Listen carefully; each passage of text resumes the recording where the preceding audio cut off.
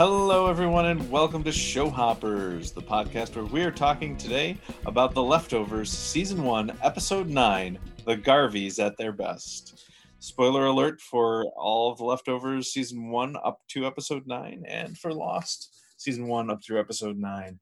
I am Mr. Sal, here with Kurt. How are you today, Kurt? I'm doing just fine, Mr. Sal. What about you? I'm couldn't be happier. Really couldn't be happier. This is the peak, that means? No. I never get that saying, couldn't be happier. Like, That doesn't mean really? that I won't be this happy again. But it means you're at the peak then. Couldn't be happier. Or does that mean... Oh, I see. I thought you meant the peak of the series. No. Yeah. Like, if you couldn't be happier, I No, think that implies, like, you literally... You're right. This is it. This is the peak happiness I can be. I'm at the apex. It's all downhill. Or No. I can hit the peak again. That was a dirty, dirty lie. Okay. Oh. I could definitely be happier. Okay, that should be saying there. I could be happier. But then everyone thinks you're unhappy. You say that. We could have a coronavirus vaccine. Could? Maybe. That would make me happier than I am right now. Yeah, well, it is what it is. It is. So, what other things that are what they are include everything. So, we have here the Garveys at their best. We have a full flashback episode. Mm-hmm. Now, remember, Patty just killed herself. Yes. And was bleeding out in Kevin's arms the last we checked in on The Leftovers. And Jill had just gone to stay with the guilty remnant last we checked in with The Leftovers. And Amy had just broken up with Jill and left the Garveys' house when last we checked in with The Leftovers. And Nora. Nora was checking her messages and getting a broken up message. She saw a gun. She saw a gun. Oh, that's right. She saw that someone had broken into her house and left the gun on the bed when last we checked in with The Leftovers. And Kevin Sr. Kevin Sr. had returned to the... What are we calling that place? Is that a nursing home? I don't actually know what that is. It's not a nursing home. It's psych ward or something? Yeah. Well, it's admitted into it, so I don't. Yes. I don't so okay. So to his psychiatric center. Okay, psychiatric center. Okay. After trying to give Kevin the National Geographic magazine when last we checked in with The Leftovers. And Dean left Kevin on his own to deal with Patty when last we checked in with The Leftovers. And Megan. Megan was being really difficult to handle and talking a lot despite being in the guilty remnant. And Tom. Tom had just found Tom 2.0, Christine 2.0, and come home to find Christine with baby girl. What about Wayne?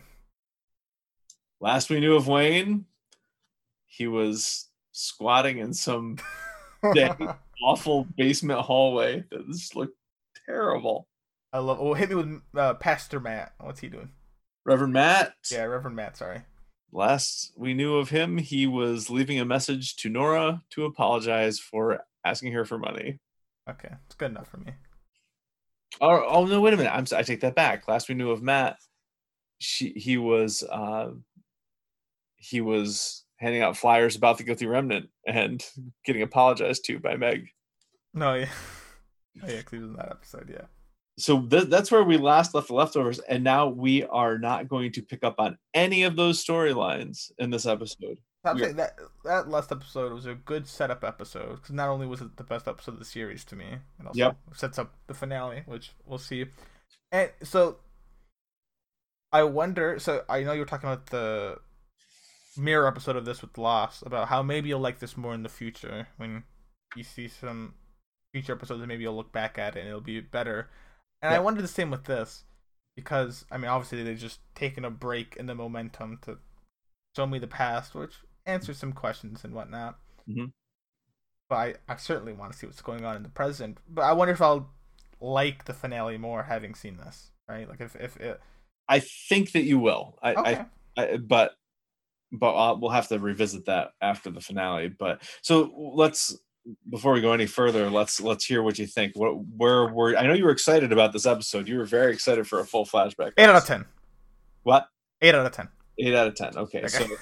So I mean, that's not as good as Cairo, but that's on par with, say, Guess. Solitary from Lost, yeah. Oh God, come on. You put this episode on par with Solitary from Lost? It's the same rating, but I like this one more. By the way, you should be giving spoilers because we haven't broadcast Solitary from Lost yet. Oh crap, you're right. I take that back. I hope people don't listen to the podcast just to hear our ratings and go, okay, we're done now, guys. Let's tune out. If that's a spoiler enough that people don't watch it, yeah. Oh well. Fair enough. But so this is an 8 out of 10. So you put it on par with, say, Solace for Tired Feet or Guest. You've given quite a few episodes of The Leftovers an 8 out of 10. Yeah, it's a pretty good episode. I like it quite a bit. Listen, Leftovers is a really great series. I love the series. Oh, I'm glad to hear it. It's a great series, and it doesn't get a 9 out of 10. Unfortunate, but it's a great 8 out of 10. I mean, I give it a 10 out of 10 because I'm a lot more liberal with my than you are. And really, there's just nothing in this episode that I don't like. But I will absolutely admit that I like Cairo. I'm going to say Cairo because that's what it should be, not Cairo. I'm gonna say that I like Cairo more than this one. Oh yeah, me too. So I can very much sympathize with that. You ready to go through this? Mm-hmm. Yep. Okay, so we open with Kevin running, which is exactly where we opened with Kevin in episode 1. Yes, I wanted to make. I knew that.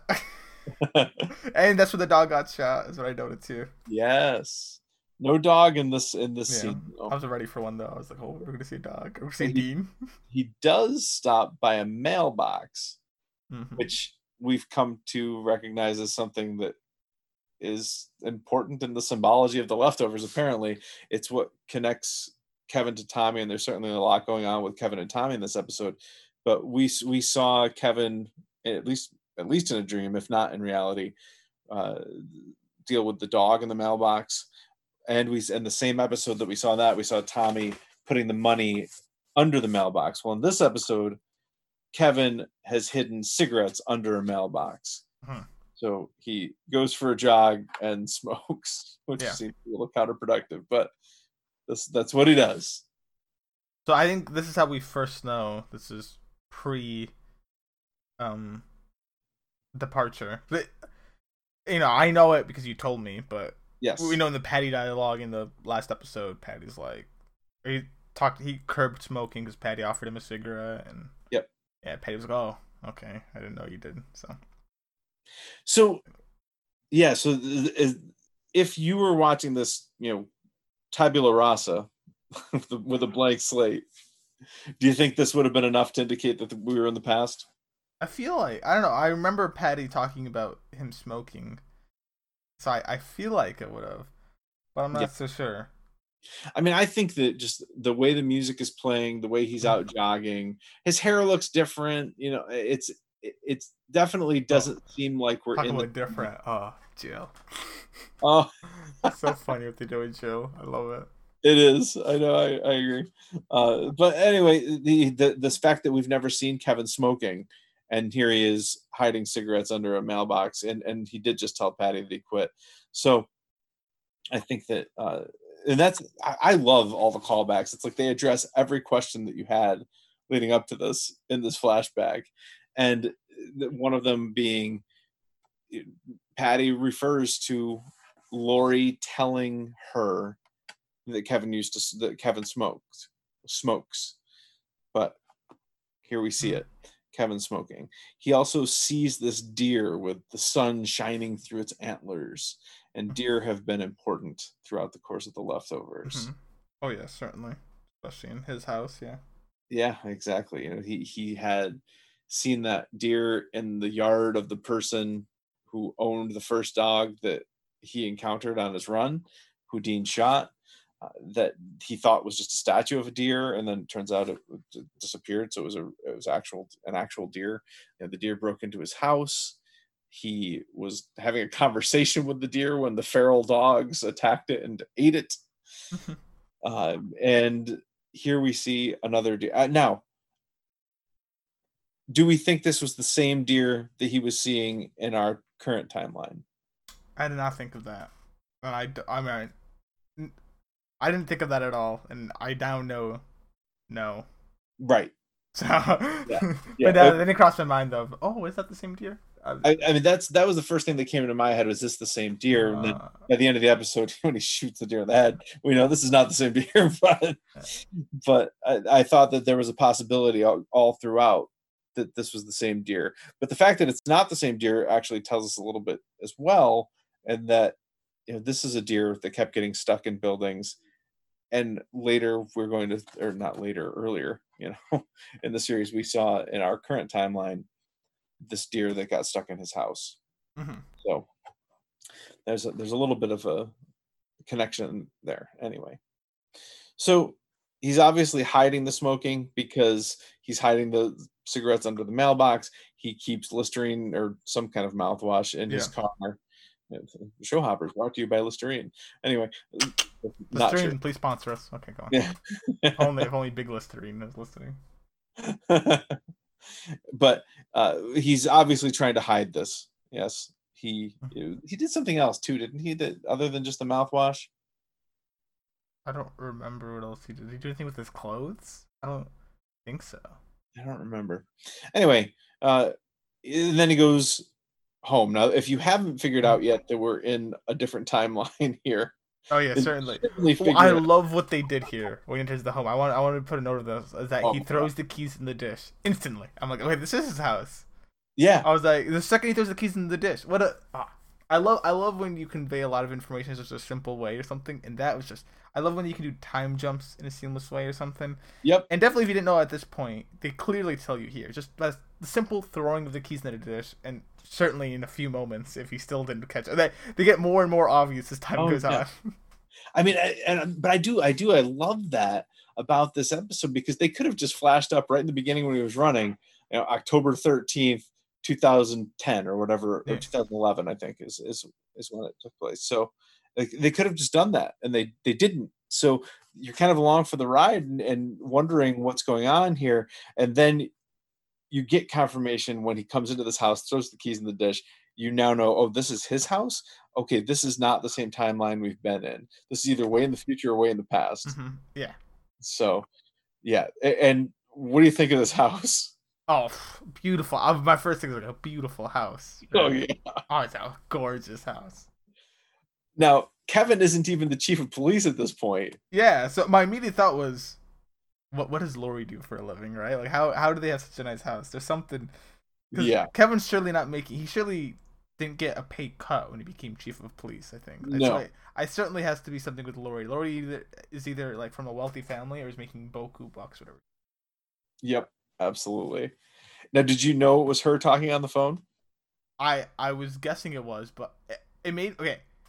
Well, I want to say I love what they did here with Lori, because they know everyone wants to hear Lori's voice, and I'm like hearing it, and I don't know the actor's voice at all, so I can't match the voice to the face. And we have not heard it a single time. Exactly. Yeah, they teased in the one Patty like breakfast place. Yep. But I was listening, and I knew, I was like, is this bait or is this actually going to be Lori? And my first thought was, it's Lori, and then partway through, I was like, what if this is like a lady he's been having, because we knew Kevin had an affair, which we get into later in the episode. I was like, what if this is the person's affair place, right? Yep. And so but then I was like, no, he threw the keys in the dish. I don't think he'd even do that. And like, yep. I don't think he'd even do that. So I was back on the Lori bandwagon, and then by that point they stop the blurriness and show Lori talking. And they milk it for a while. Oh yeah, they know what they're doing there. Yeah, they let you hear her talk for quite a while before they even show you her blurry in the background, before they finally bring her into focus. Yeah. And you see that this is actually Lori. And how jarring is it to hear Lori talking and just like a normal person? Yeah, just a normal. It's not even like she hasn't talked in forever and then gave a few words, like if she would have done, I felt like, at the breakfast place. Yeah. Just full out and for the whole episode, right? Just normal person. Everyone here is just very normal. Yep. Chatting and whatnot. And it's I mean, I love Amy Brenneman. I think she's amazing in this whole series. And what she has conveyed without any words at all so far in the series is nothing short of remarkable. And now to hear her just conversationally talking, it's like my jaw's on the floor. Like, I can't believe what I'm hearing. It's unbelievable. And then, she says, just things as everyday, run-of-the-mill, boring as, I'm going to make you some French toast. Yeah. Which, by the way... Oh my god, I didn't realize that! Please just said it right now. Oh, I'm so glad you did. Patty was... Oh my god, it's the same... Oh, I didn't even realize that. This is what I mean. Like, everything in this episode ties back to something we've already seen. It's amazing. I didn't even realize until you just said I didn't realize the connection to the French toast. Huh. Yep. Oh well, whatever. So for those of you who haven't made the connection yet, Patty ordered French toast for Lori when they were in the diner, presumably knowing that that's what Lori would have ordered herself. Lori must just like French toast. Mm-hmm. Interesting. But all is not perfect. We see Kevin admiring the cracks in the wall, perhaps symbolic of his literal house having cracks in the wall and the cracks in his family that exist. Certainly.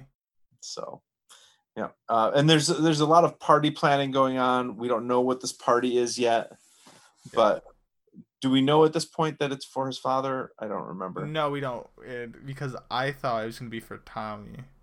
Oh, okay. Not till a little later I realized it's for... They're talking about, Junior. If you heard from Tommy, why isn't he here yet? Is he coming back? So Tommy was presumably at college, I would guess, and then wasn't back yet. And they say that they're going to be meeting with a breeder, a dog breeder, because they're thinking about adopting a puppy. Okay. Anything you want to add to any of this? I took a guess because I think Lori got a phone call. I was like, is she in real estate? Because you talked about a client. Talked about house things. So I was like, is she in real estate? Is that how they afford this nice house? So I was really curious on how they have this nice house. Yes. And I thought Lori must be doing something that makes a lot of money. So I just guessed real estate at this point. I mean, obviously that was incorrect. We'll later find out, but just guess. I was like, is she in real estate? Right. Based on that. Okay. But no, that's about it. Okay. Because this next bit is even more helping to me than hearing Lori talk, because Jill comes down the stairs and she is downright jovial. I mean, she's got her headphones on, she's singing and dancing. I know, she's so happy. She's what a contrast she becomes. Oh man, she goes old, kind of gothic-esque, not quite, but more mellow, not really happy person. But here she's just singing, smiling, laughs at everything. But her life is perfect right now, and we know what she's about to lose, and what's about to happen in her life, but it's amazing to get to see what she was like before and just how happy she was. Yeah. Oh yeah, definitely. I thought it was funny watching Jill, and it's also a mouthful of braces. Yeah, I love when they have to make actors younger. Yeah, flashbacks or older. I love seeing what they try to do. Like she looked so much younger. They did good work for her. Yeah. Oh man. Anyway, that's all we get at the Garveys for now, because the next scene shifts to Nora's house. I love Nora in this episode as well. I mean, of course, there's not as much of her obviously as the Garveys, right? For good reason. I mean, it's not, but every time, because you know what's gonna happen. Oh, I know. So, but in this episode, or not in this episode, in this scene, like, they seem pretty happy. Overall, Doug and Nora are in bed. The kids come and like sweetly wake them up, and Doug seems so nice and supportive. When Nora's talking about her job, Doug says, "Do you want it?" And she says, "Yeah, I do." And he says, "Well, then you're gonna get it." It seems like they're like this perfect nuclear family that just couldn't be any happier. I heard that term in so long, nuclear family. Oh, I know. Sorry. but we do learn that Nora has a job interview this day, and that Doug seems to be very supportive of her. Mm-hmm. Yep. I'm trying to think. Is there anything I want to say on that? I don't know. I mean, it's really interesting to see your kids come and read her, and it's kind of sad at the same time because of how happy she is, right? Because you know what's gonna happen, and it's like, yeah, it's so sad seeing this, knowing that she's about to lose all three of them. It's just. I also wanted to be noted, and eventually it does pay off. The moment I saw Nora and her kids, I kept looking for paper towels. Oh, good. I'm glad you remembered. Oh, man. Because I know the paper towels have something with their disappearance. So I was like, is there a paper towel around? What's going on here? I'm so glad you remembered that. Okay, good. Well, we'll get there, but not until the very end of the episode. Oh, yeah. Sorry. So. Everyone, keep mental observational look of paper towels. Good for you. Wow. Oh, thank you, Mr. Sal. By the way, I owe you an apology later in the episode. Okay, good. I love it when you apologize. But I wonder if you know what I'm talking about. Of course. Oh, yeah, of course you do. Okay. No, I don't. Don't believe his lies. Anyway, so the next thing we get is Lori in some kind of office, and she gets a call from a doctor, and the doctor says, we're getting to the point of no return. I really need you to come in tomorrow afternoon. Yes. And did you have an inkling there that Lori was pregnant? So, no. So, listen, this is obvious bait that it's supposed to be cancer, and I fell for the bait, hook, line, sinker. I was like, okay, Lori might have cancer. Maybe right now they're not trying to bait it's cancer quite, but it's point of no return. I need to talk to my husband, and she looked like, as we see later when we see Matt and Maria, or Mary? I forget. Mary, yeah. There, I'm like, oh, she definitely has cancer.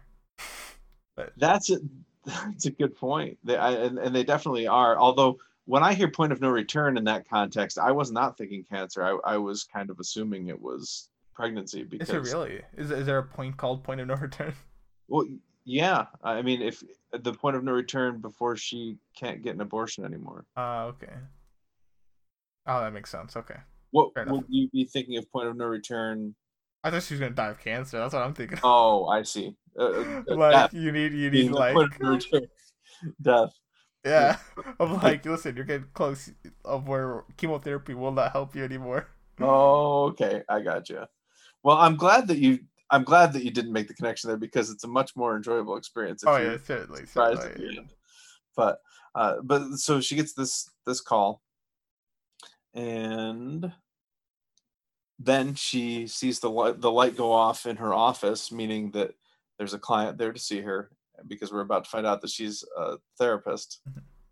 And can I just say, client is Patty. Patty. But can I just say, I love how, to show that she's therapist, she says the most stereotypical therapist line ever. Was like, how does that make you feel? Oh yeah. I'm like, oh, okay, so she is a therapist. Yeah.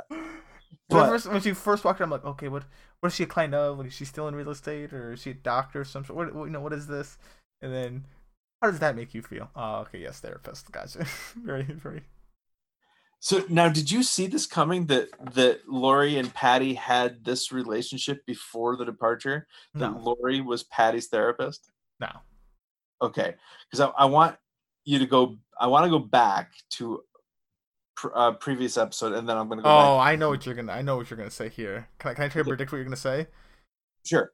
So last episode, when Patty was telling Kevin how she used to tell Lori a lot of things, and Lori started telling her a lot of things, this is where Patty used to tell Lori a lot of things. Yes. And now, eventually, Lori will start telling Patty a lot of things after the departure. It's all been there from the beginning. That Patty says, there was a time when I told Lori everything, and then there was a time where she told me everything. And this is that role reversal that they had. Lori was in the position of power with Patty. Yeah, I guess. And now Patty ended up in the position of power over Lori. But this is why there have been other references to a previous relationship that they had. I'm happy you're using the terminology position of power. What if? Yeah, that's a Kurt-ism if ever I've heard one. Position of power. I'm not that power hungry, by the way. I'm not power hungry. I just like seeing who has the power. Yeah, you're very interested in it. But yeah. But I don't think I'm worthy to wield it. No, with power comes responsibility. Sadly. Yeah. But this is terrific to me. I was so shocked when I saw Patty there. Once I saw Patty there, my immediate thought was, what's next? Like I was like, is Dean gonna come up? Is are we gonna see? I thought we were gonna see Mary at some point. Yep. Walking and Kevin Senior, and we do. But I was like wondering, who else are we gonna see? Is like, I don't even say cameo because I don't want to call Patty just a cameo because we do come back to this. Oh yeah. Again, but just I also say like that cameo, and we do see we see Gladys, for example. That's a cameo for sure. Yeah, she's definitely a cameo. Nothing too big, but yeah. Yeah. So the next scene is Kevin driving Jill to school, and Jill is just getting the biggest kick out of this rainbow cat gif. Nyan Cat. What is it? You don't know Nyan Cat? No. It's called Nyan Cat. What, Mr. Sal? Oh, this is a real thing? Yeah. You don't know this is a real thing? It's called Nyan Cat. You can look it up right now. Nyan space cat. I can't do this music with it, but yeah, look it up right now. Nyan Cat. Nyan Cat. Space. Yeah, it'll come right up probably 10-hour loop. Yeah. I actually typed it wrong, Nyan Car, and it came up. Yeah, look. It's Nyan Cat. I remember Nyan Cat when I was younger. Gosh. Yeah, it's a real thing. That is crazy. It's a real thing.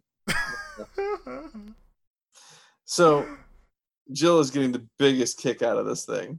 Yeah. I got a big kick out of Nyan Cat.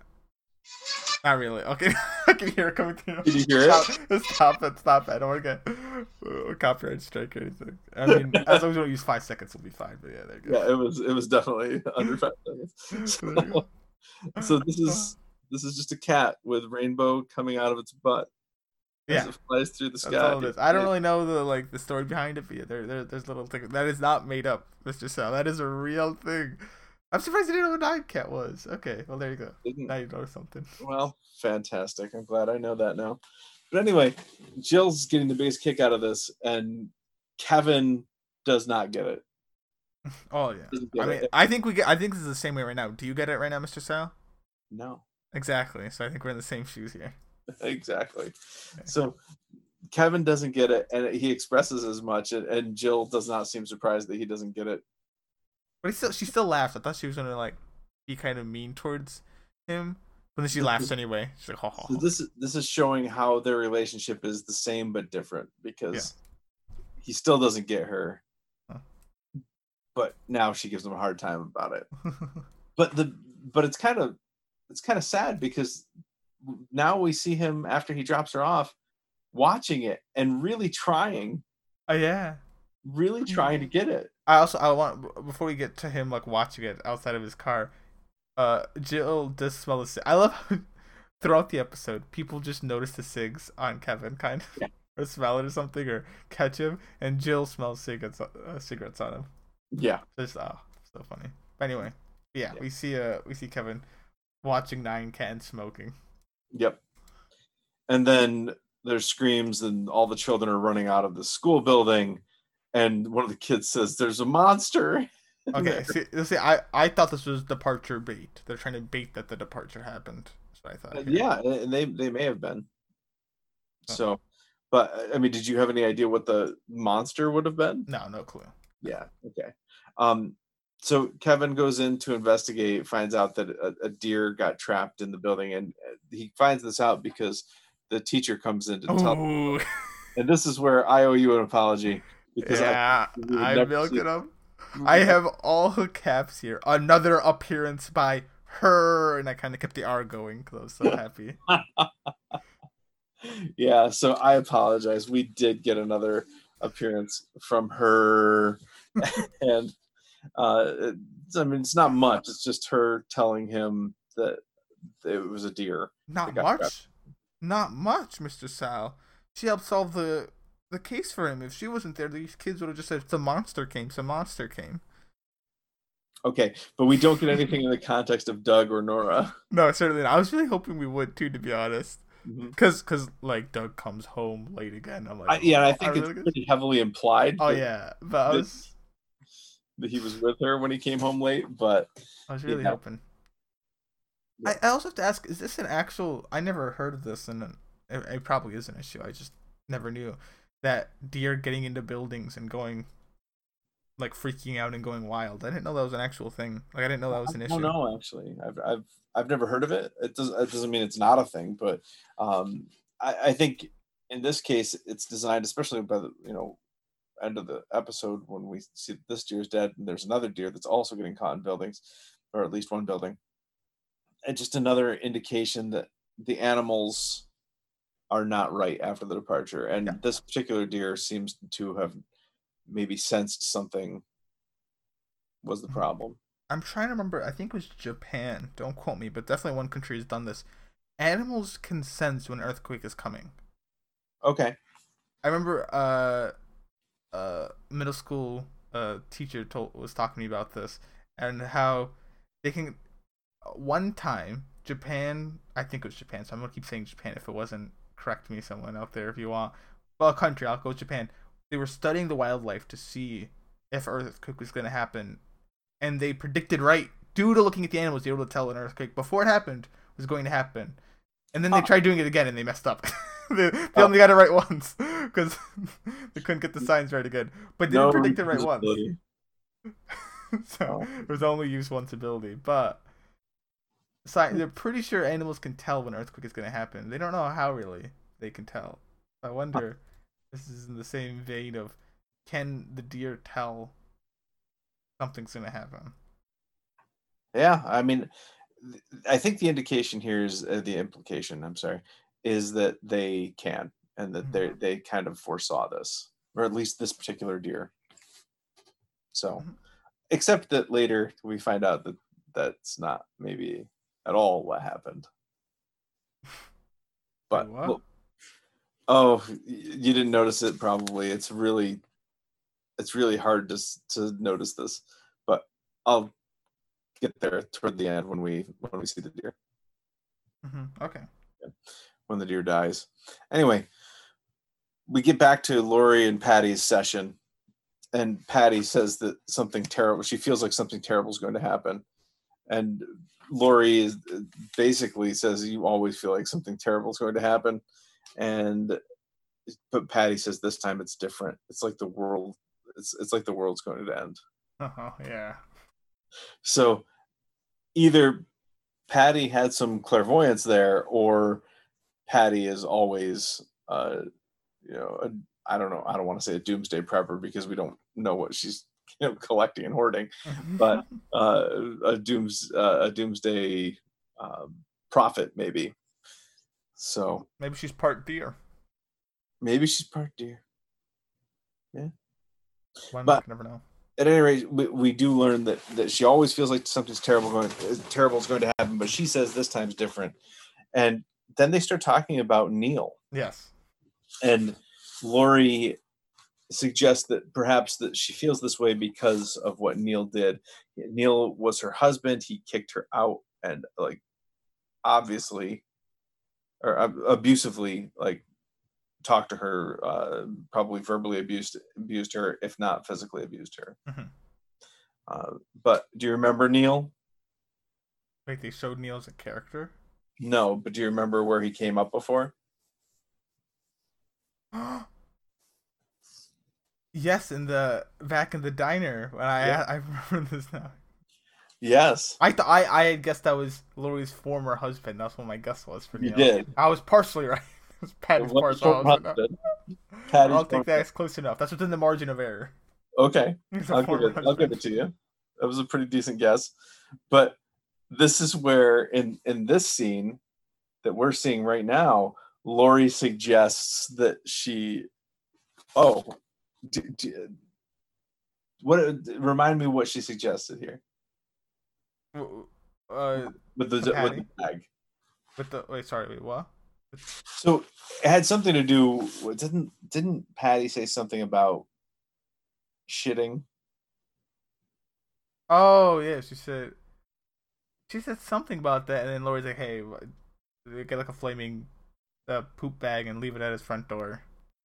Right, which is exactly what she did way back in the Gladys episode 5.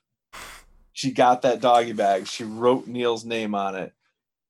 She pooped in it, and she left it on Neil's door. Wait, what? Really? Yeah. I mean, we obviously didn't see her poop in it, but there was something in it. And back in that episode in Gladys, yes, Patty says, "Do you remember what you told me to do in our last session?" Did she say last session, or did she say last time we talked? I don't know. I think it was last session. And I had asked you what you thought their relationship was at that previously. And I don't think you made the connection that it was a patient-therapist relationship. Mm-hmm. But she did say, hold on, I'm looking back in my notes from episode 5. Yeah. When she writes, so she asks for the doggy bag, and she says, "You remember what you told me to do in that last session just before everything changed?" That's the line that Patty used right before she writes Neil's name on that bag.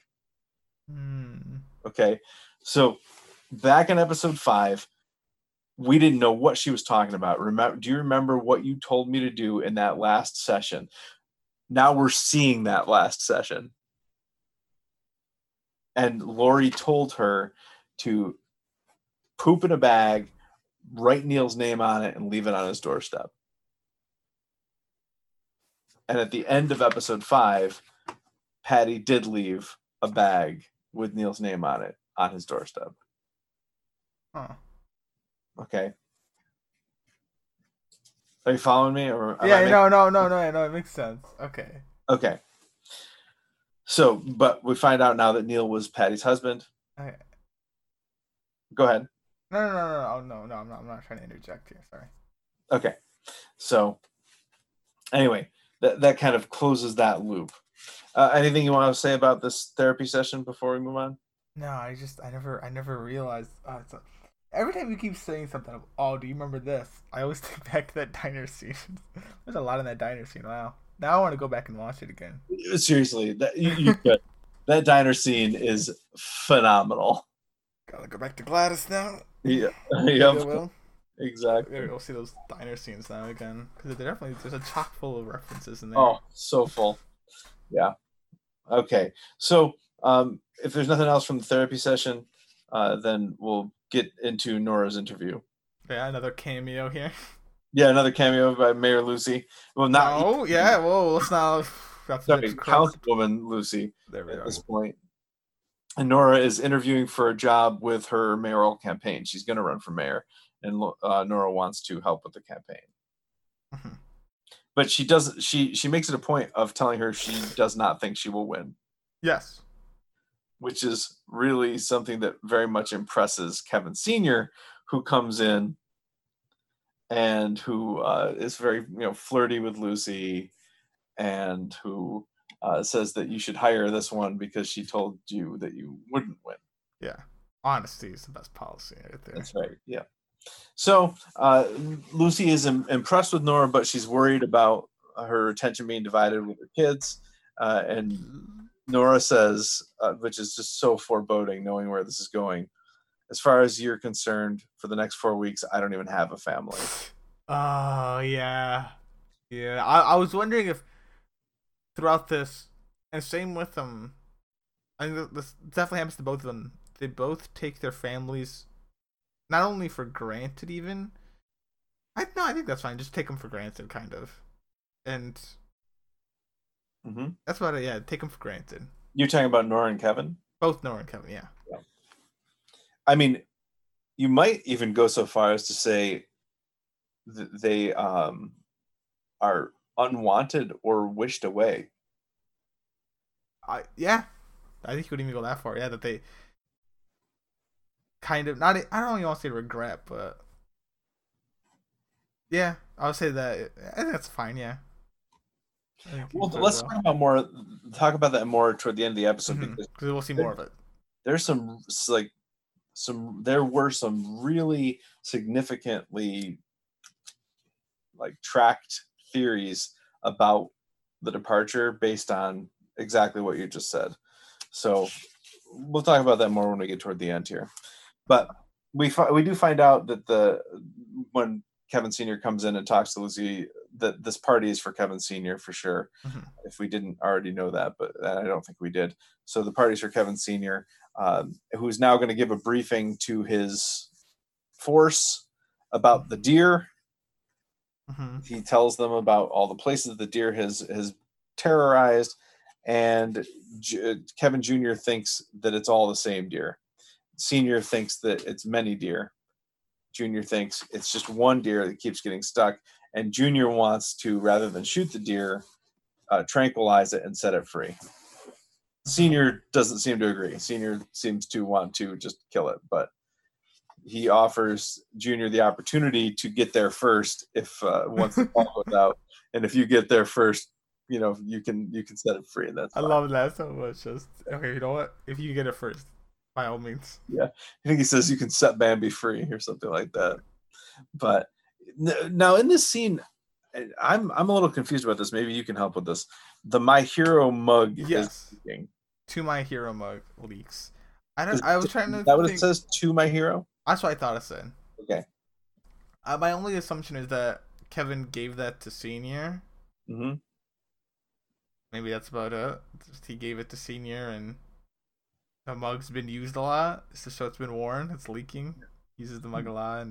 But wasn't Junior using it? Senior wasn't using it. I thought I couldn't tell. I couldn't who was using it. I thought it was. If it was Kevin using it, then it goes a different way. Maybe I don't know who gave it to him. Maybe his kids did, his wife. I don't know why. I didn't. There's something to read from it, but I don't really know what to read from it. So. I think it's important that it says My Hero, and Kevin wants to be a hero. I mean, particularly to this deer, apparently, but he is very. If he's a hero, he's very flawed. He's very cracked. This is the second time we've seen cracks in something important to Kevin. Mm-hmm. So we've seen. Oh yeah, and his wall and the mug. And the mug. Oh. So I crack. Yeah, I think that his home, his family is cracking, his nobility is cracking. If you want to think about being heroic as being noble, so, and we're going to see all of this come to pass by the end of the episode. So, Kevin does get a different call though, not about the deer yet. Kevin gets a call from I think a sheriff's office.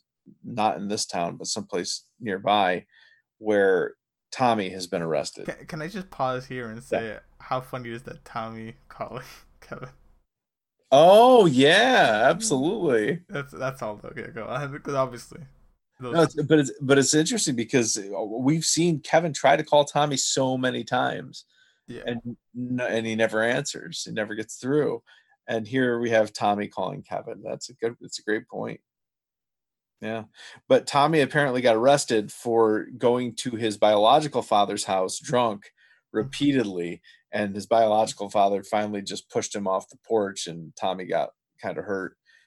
So did we know it's his biological father yet? Do we? No. Okay, just make sure. Okay. No. I was like, did I miss something big though? Like, I did eventually surmise this, but I was like, okay. I was jumping ahead to the next scene.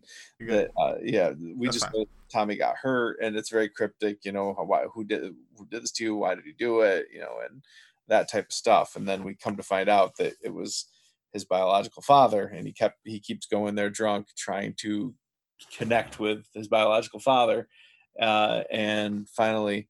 Kevin basically threatens the guy, and poor guy. Yeah, poor guy. I mean, he's a scumbag, but I mean, I don't know what he did, but all I know is the way Kevin treated him. Kevin says he did something terrible to Tom and Lori, but I don't know what he did to Tom and Lori. All I know is that Kevin comes, like, knees him, threatens to kill him if he touches Tom again, and he's just like, "Don't do anything, like, kid," to like his child. Like, yeah. I was like, I'm very curious to what he did. I'm not saying he's not a scumlord, but I just don't know what he did. I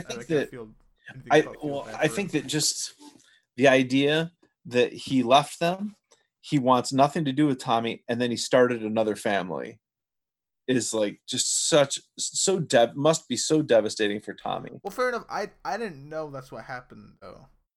Like, I guess okay. Fair Well, you enough. see that He's he's got another family, right? I see that. Well, I didn't know if like him and Lori just split, and I don't know why they split, but they just split, and maybe Lori just didn't like her previous husband, and so, Tommy never got to like connect with him, and now he just doesn't know who. I didn't know if he even knew who Tommy was at that point. Well, like this is drunk man.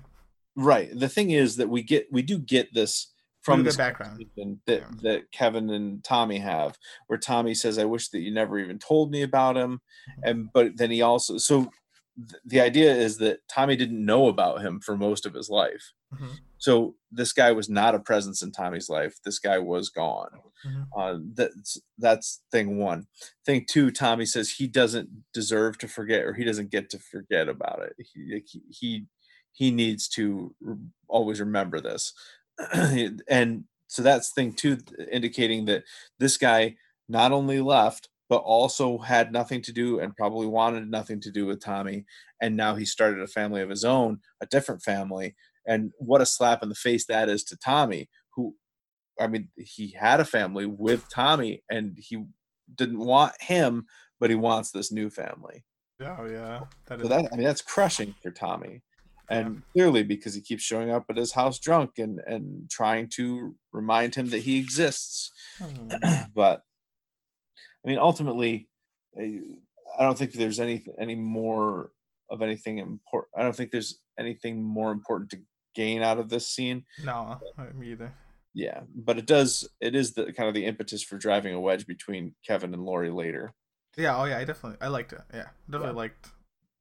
There's no real weak scenes, I feel like. No. But just actually no. I'll wait. Okay. There's something. Okay.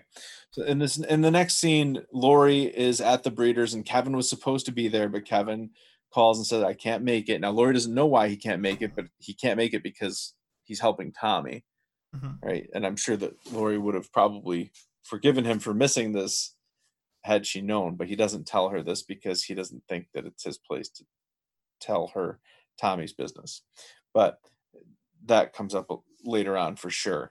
But right now we're at the dog breeders with Lori, and the dog breeder is Gladys, which is kind of cool to hear her talking. Yeah. I was like, whoa, is that Gladys? Oh yeah, it is Gladys. That is Gladys. Yeah, so this is a kind of a gimmicky cameo, but it's a pretty cool cameo nonetheless. But some Lori, fanfare. Yeah, I was okay with that. Yeah, no hate up. Give the fans what they want. They want more Gladys. So, but Lori's holding one of these puppies and just breaks down crying. And we don't really understand why she's crying here. We do know she got this call from the doctor earlier, and maybe it has something to do with that. But she just breaks down crying and ends up not getting the dog right then, even though Gladys thinks that she should just take one home. Yeah. So, anything you want to say about this scene? No, that's fine. Okay, so back home at the Garvey home, Lori sees Jill working on her science fair project and says she's not going to be able to make it for the second year in a row because she's got this doctor appointment that she can't miss. And she says, "I'm a terrible mother." Well, we know how terrible a mother she's going to become. Yeah. But Jill tries to comfort her here and say that you're the best mother. You're amazing. Yeah. Jill loves Lori. Yeah, and it's so sad to see this, knowing that Lori's going to leave them. Yeah. But anyway, anything else you want to say about that before Kevin comes in with Tommy? No, I'm ready for the whole squad beat up here. The whole squad beat up? Meet up, sorry. Oh yeah, so first Kevin, time see them all in one place. Kevin comes in and here's Tommy. That's right. I was getting worried that like it was a shtick. Like there's only 3 of them really exist, but one of them plays the 4th every so often. but now I can confirm that indeed there are 4 different people, not 3 people playing 4 people. There you go. Oh, I'm glad you got that resolved. Yeah. It was really worrying me in the back of my head. It's almost the end of the season. Never seen them all in a room together. So It's a fair point. that's But good. now we have. This is it. This is the first time we see all four of them in a room together, and they're all so happy and everything. Everybody seems so excited and happy, and Tommy's there, and Lori's surprised, and Tommy's got this giant cake for the surprise party for Kevin Sr., and everybody just seems like they're doing great. This is the Garveys at their best. Oh, Yeah. I hate you. Okay. Okay. Nice work. Nice work putting in the time. I get that a lot. How do you feel? No, you don't. I hate you. No. How do you feel? Complete side tangent. Well, I know you like to do this. Maybe just be gimmicky about it. How do you feel about movies that say the title of the movie in the movie? I'm not a fan. Okay. I mean, it does usually depend on the title, but yeah, usually not a fan either. I'm not a fan. I shouldn't say I'm not a fan of those movies because there's a very good chance I might like the movie, but I don't like when that happens within the movie. Yeah. It's like, not just so. Oh, it definitely like takes you out of it. You're like, wait a second, that's the title of the movie. I'm watching a movie. Yeah, I know. So jarring. I would love it. I wonder how you'd feel. Now, don't tell me if there is. I don't think there is, but if there is, I'll lose it. Maybe there is, and I just don't remember it. But if they ever refer to themselves as the leftovers, no. But, no, I'm gonna stop watching it immediately. I'm gonna quit. Yeah. I'll be like, I should say that there are plenty of episodes of The Leftovers where they say the title in the episode. Yeah, they did like Caro or whatever. It's fine worked. too. Yeah, it's fine too. Yeah. Where I don't like it is when it's there to spoon feed you, like in White Rabbit and Lost. Yeah, it depends on the title and it depends how they do it. Like, for example, Garvey's at their best. If like Matt walked up to them during the party and's like, "Wow, the Garvey's at their best," I'm like, yeah, I hate you. Yeah, that's terrible. Yeah, but Caro, I have no problem with that. Gladys, obviously, they're gonna say Gladys. Yeah, that's fine. Yeah, it's fine to an extent. I was just curious how you put on that. Okay, that's all. Yeah, all right. Back on to Kevin's lies. So we're at Kevin Sr.'s party now. This is where Mary is walking and talking. Wait, I just want to make sure I don't know if you said this. Did you talk about how Kevin lied to Loria and said Tom's car broke down? Oh, I didn't mention that. No, you're right. Okay, well there you go. That just wanted making sure. Yeah. Listeners, that happened when the whole squad was together. Party. It did. You're right. Yes, he did lie to her. Now, to me, this is a relatively forgivable lie. This is him trying to cover Tommy's tracks. He's trying to help out, his stepson, who's really his son, because he actually said, I'm your father. He's not. I am your father. So I'm sure he's adopted him, and this is just him trying to cover his tracks because he doesn't want Tommy to have to talk to Lori about it unless he wants to. So I didn't see this as like, a mortal sin on Kevin's part here. So anyway, I felt like he was trying to do the right thing. Yeah, I agree. Anything else about this? No. Party time. All right, it's party time, exactly. So Mary's walking and talking at the party, which is interesting to see. Did you recognize her right away? Oh yeah. I was looking for her the whole episode, kind of. I was like, oh, okay. Show Mary. I knew they were going to show her. Okay. I forgot what her name was. They said it multiple times. I didn't even think in the episode. But yeah, I was looking for her. I was like, where's Matt's wife? They're going to show her. There's no way they're not going to show her. Yeah. And then Kevin runs into Lucy, and Lucy says, "Wow, this is a nice house. Lori must be really doing well." Yeah. And then Kevin tells her to F off, and she says, "You better not talk to me like that when I'm mayor," which is kind of funny because we know that he absolutely talks to her like that when she is mayor. They have a pretty interesting dynamic, those two. But anyway, so there's this whole introduction to the party, but we don't get the meat and potatoes of the party yet, because we're going to go back to Nora's house quickly. Anything you want to say before we go back to Nora's house? We do. We do in this scene see I don't know. We see Tom hug Senior. and we see Lori learn about Kevin's deer perspective because she harkens on this later, and Oh, she gets mad at him. that's It's really like the one cop is telling Lori about Kevin's ridiculous viewpoint on the deer. that's that. You're right. So I think, yeah, it actually does happen at this point. So yeah, that's it's nothing too major. I mean, yeah, Lori refers back to it. This is where Lori learns about it. Okay, yeah, that's good call. Yeah. Good call. Yeah, and otherwise though, yeah, hit me with Nora. Okay, so we're back to Nora's house, and Nora's tucking the kids in, and Doug comes home late. We realize that he is a jerk after all. No, he was working late. He's a hard worker. Okay, just how you gotta respect that. Working after hours, extra time. All right, well, let's take it at face value and assume that he was working late. And by working late, I don't mean, working on the preschool teacher. I mean, like, Mr. Sal. What? How dare you? You don't think that's a possibility? Not? Are you accusing him of cheating on Nora? Yes. Okay, well. Okay. Okay, regardless of whether or not he was, I know that you believe that he was with her. Okay, yeah. Okay, yeah. So regardless of whether or not he was, he still doesn't even ask Nora how the interview went. Oh no, yeah, he doesn't. I feel really bad because Nora's like sad that he was at home. Like, oh, I wish, it's like it's so, like Nora just wants her husband to be around, and yeah, he was home late because he was working. Yeah, if you hurry, you can still catch her before she falls asleep. And it's sad, and it's really sad that he doesn't even ask her about the job. But he has to be on the way out before she says it went great. By the way, they definitely they hit on Nora's husband, and then she probably when Matt told her about the cheating, she thought back to these memories and probably believed him. Yeah, absolutely. I would think so. Mm-hmm. How many late nights were there? Probably. Oh yeah. So, anything else in Nora's house before we move? Is that a real excuse people use? They had to work late? Yeah. I mean, sometimes it's just the truth.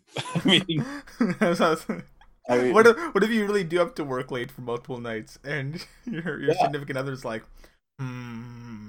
that's it. I'm leaving you. No, I mean it. I'm actually working late. I know.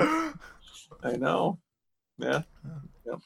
Don't work too late. That's exactly. It's a risk you take. Anyway, go on. Yeah, so we're back at the party, and Matt starts to give a speech. He nominated Kevin Sr. for Mapleton Man of the Year. So we do get a little bit of that backstory you were hoping for.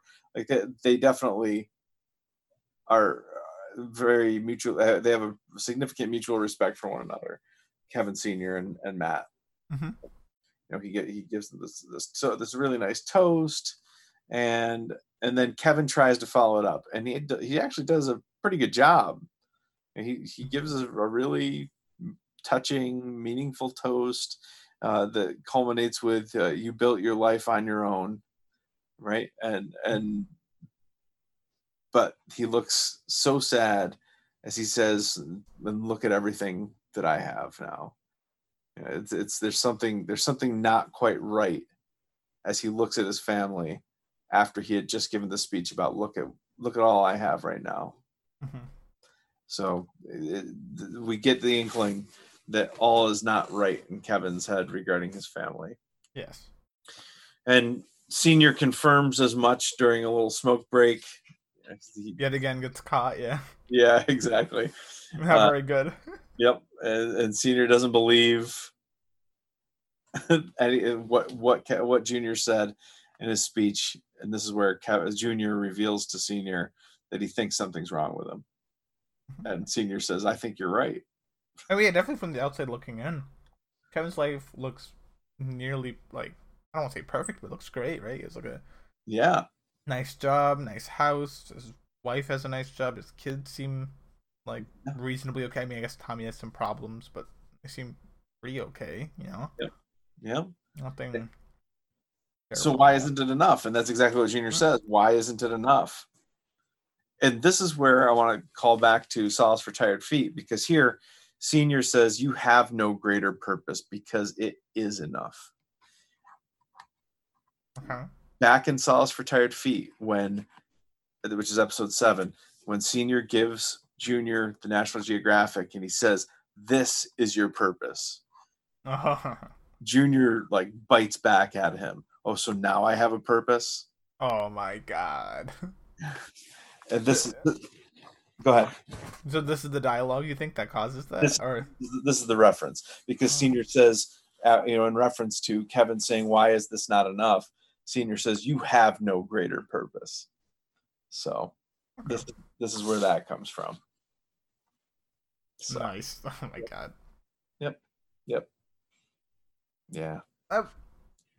Yeah, I think this is just my viewpoint that people will always want more, right? I feel like that's just human nature. Like you'll never be fully satisfied. If you ever want to be truly happy, in a way, I shouldn't say happy, but you'll always want more, right? Once you get what you got, once your needs are fulfilled, you'll always want a little more. That's how I always think. That's how I think everyone is. It's interesting that you say that, because I think that you're right, that for pretty much everybody that is the case, and that really, it makes me sad, because I think that we as a society perpetuate that, because we have an obsession with having people focus on improving and moving forward and setting goals and then setting new goals. And to me, it's like at a certain point, I think satisfaction's okay. And I think that it's okay to feel satisfied. It's okay. The stasis is not a bad thing, but we're kind of taught from beginning of ever that stasis is your enemy. Oh, yeah, that's true. And that kind of drives me nuts. And I really, I try never to instill that in my students, because I don't like, I hate the idea. I disagree. You instilled that deeply into me. That stasis is your enemy? Yeah. No, stop. Really? No, you didn't. Okay, I hope not, because no, stop. I actively try to avoid it. I despise cliches about shooting for the stars and follow your dreams, and I hate that stuff so much. It makes me physically ill. So what do you do with yourself? One day your kid comes home and you drew a little poster. It's like, shoot for the stars. You drew a little star.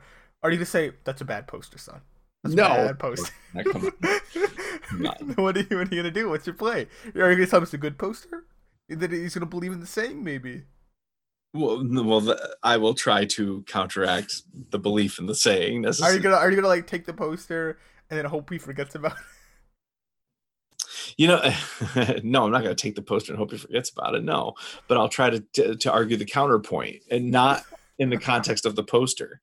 It'll be a lot more stealth than that. I don't think you can argue with the kid. Yeah, it's pretty hard. yeah, but it's interesting. I used to teach a class on.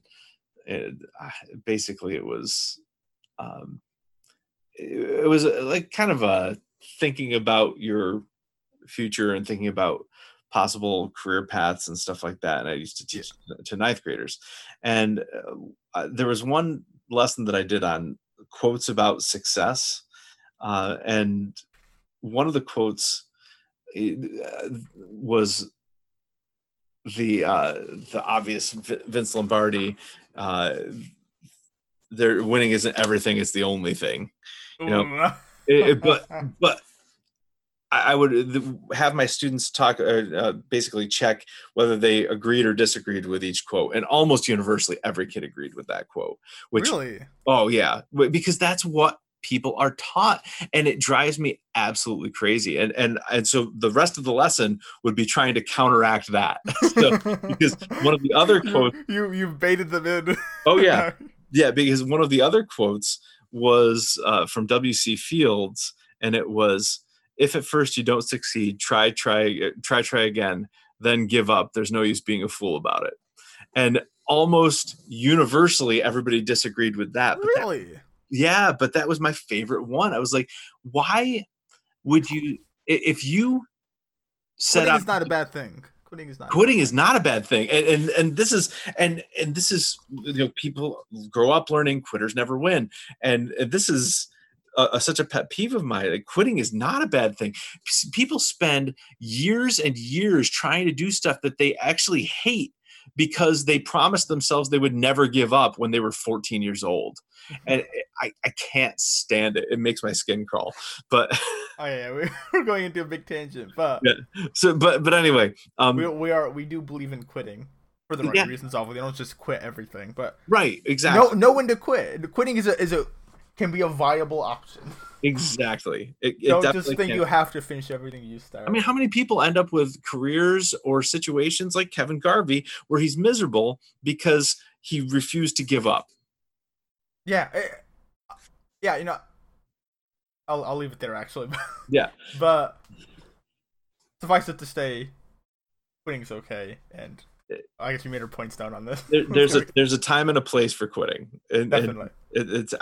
Sometimes it's great not to quit. Sometimes it's better to quit. And I don't think either should be villainized. So anyway, Kevin is in the situation where he has what seems like should be enough.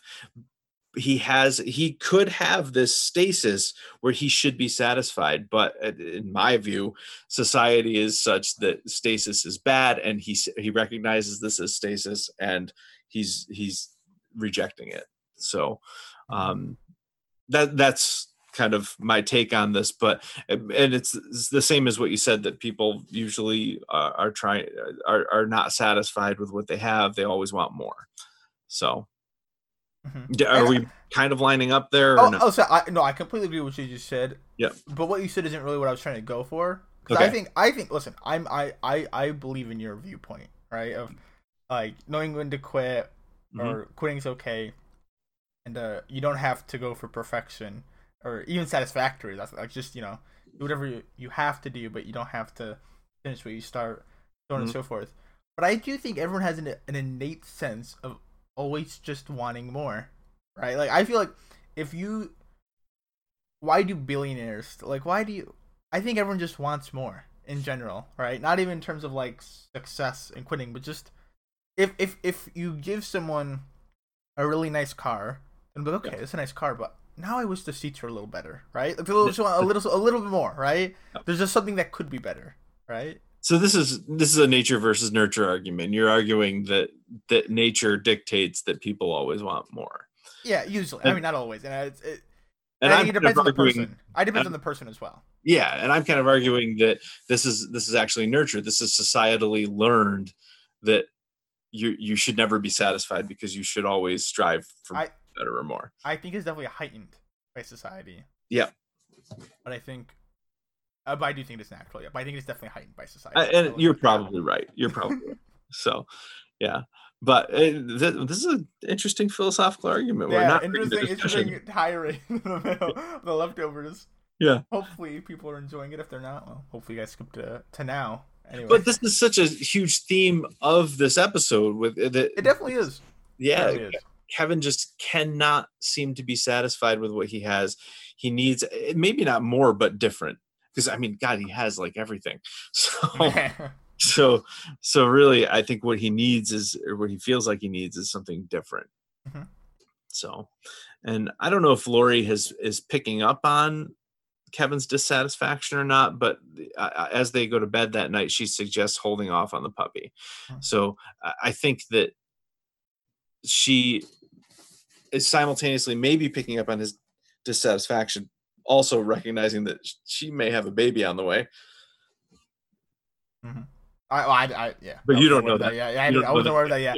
Yeah. She admits to crying to Kevin too at the Raiders. Oh yeah, just being overwhelmed. And I wanted to say this because I put this in my notes. I wrote, I am being very aware right now that the departure is in the day. Because at this immediate moment, I'm like, wait a second. The departure can happen at any moment now.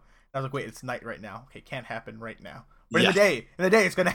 Wait, I was like getting very heightenedly aware that it's gonna happen. Yep, because I mean, what's happening in this episode because we know what the date is. I think that at some point they did tell us the date, and so okay, I didn't catch it, but I was aware, like whenever today. They're looking at her desk calendar. Oh, Lori was looking at her desk calendar, and it was October 13th, and we know the departure is October 14th. Okay. No, she looks at it on the 14th.